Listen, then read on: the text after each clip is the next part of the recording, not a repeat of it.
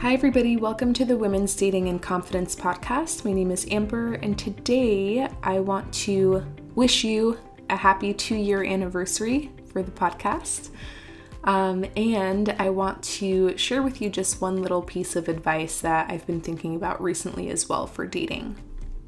Before we get into that, I want to let you know about my free guide called Copy and Paste Texts for when he's pulling away or acting flaky. And the link for that is in the show notes. And just this last week, I was doing one of the free 15-minute calls with a woman.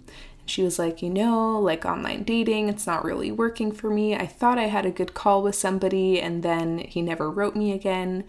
And that's what we ended up coaching on was, okay, so you had a great call with somebody, and she was kind of in the mindset that I talk about on the podcast of a little bit of the game playing, or he should text first, or obviously if he's not messaging me after, that means he's not interested. And I told her, he's thinking the exact same thing. So maybe you should text him and see how he's doing and if he wants to continue connecting.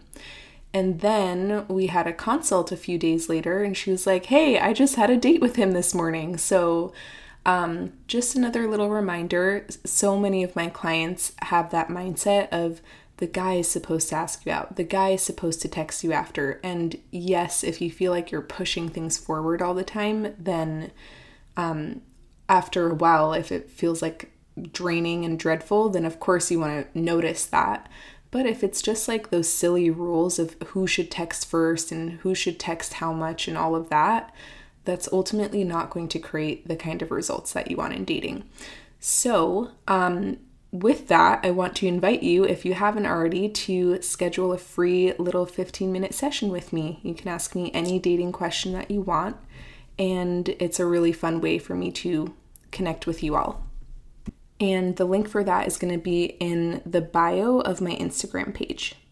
I also wanted to share with you some really amazing news, which is on September 1st, I'm starting my group coaching program, and it's a 4-month program for women who want to master dating and feel completely confident in this area of their life. And it includes both group coaching calls with a small group of women who are all on the same path, and then also one-on-one sessions with me so that you also have the personalized aspect of things. So if you're interested in learning more about that and you want to secure your spot before September 1st, then there's going to be a link in the show notes for that as well. Okay, so let's start with the advice, the little tidbit that I want to offer today, which is that practice makes perfect in dating. And a lot of women that I work with share that they're putting themselves out there and they're doing all the things and they're taking all the actions, and it's not creating the results that they want. And you can be doing all of those things, but you can be doing them from an energy of, I hate men and I hate dating and I hate this process and I just want to be in a relationship already, and where is he, and guys just want this and guys just want that. And so the energy with which we're doing things really impacts the results that we create from those actions. And so one thing that really helps with dating in making it more lighthearted and in creating better results is to see every little dating interaction as an opportunity for you to practice being the woman who will attract the guy of your dreams. So who is she? What kind of energy does she have? What is her outlook on life? What does she bring to dates? Does she bring more vulnerability or curiosity or playfulness or fun? And is she zesty? Is she excited about life? And what kind of conversationalist is she? And using every little opportunity to be in that energy of that woman. And when you start doing this, it first of all takes off a lot of pressure on dates, because usually the energy that we come with is, okay, I have to get it perfect. I have to get it right. I hope I don't mess this up again. I hope this works out. And it's as if every date or every chat or every interaction that you have in dating is like the final exam. And so we feel pressured, and it's really intense and it's really serious. And what if it was just a rough draft? or a practice test, not the end all be all. And with that, when you have that practicing mentality, then you're not so worried about the outcome of that immediate thing. So when you show up to practice, you're not expecting to get it perfect that time, but you know that practicing always pays off. And that way, by the time that you actually meet somebody that you're really interested in, then you're not like getting your shit together like last minute, like, oh my God, I've been feeling like under the weather and terrible and really hopeless in dating. And now I have to like be excited and awesome for this date. So even if your date turns out to be somebody you're not interested in, just practicing being in that energy is really valuable to you. Okay, so that's my little nugget o wisdom for today. And now I wanted to just share with you a little bit about my reflections about the podcast over the last few years. So I started this podcast. It took me about 3 or 4 months to get the courage to actually release an episode.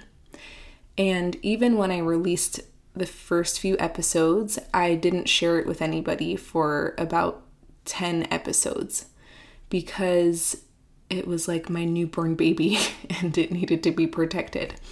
And it was so scary to put my stuff out there.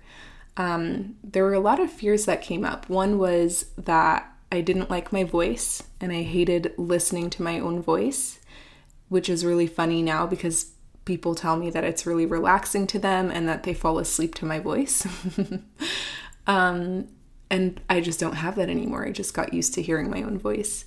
I was also really scared of getting bad reviews. And now I'm so honored that there are 130 something positive, amazing reviews from everybody who has been listening. And I so appreciate that.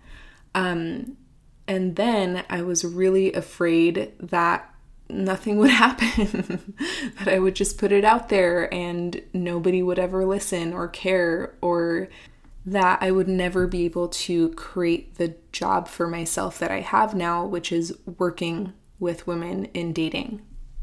So when I was first thinking about creating this podcast and I was writing down my ideas, it was originally going to be called Dating Insecurities.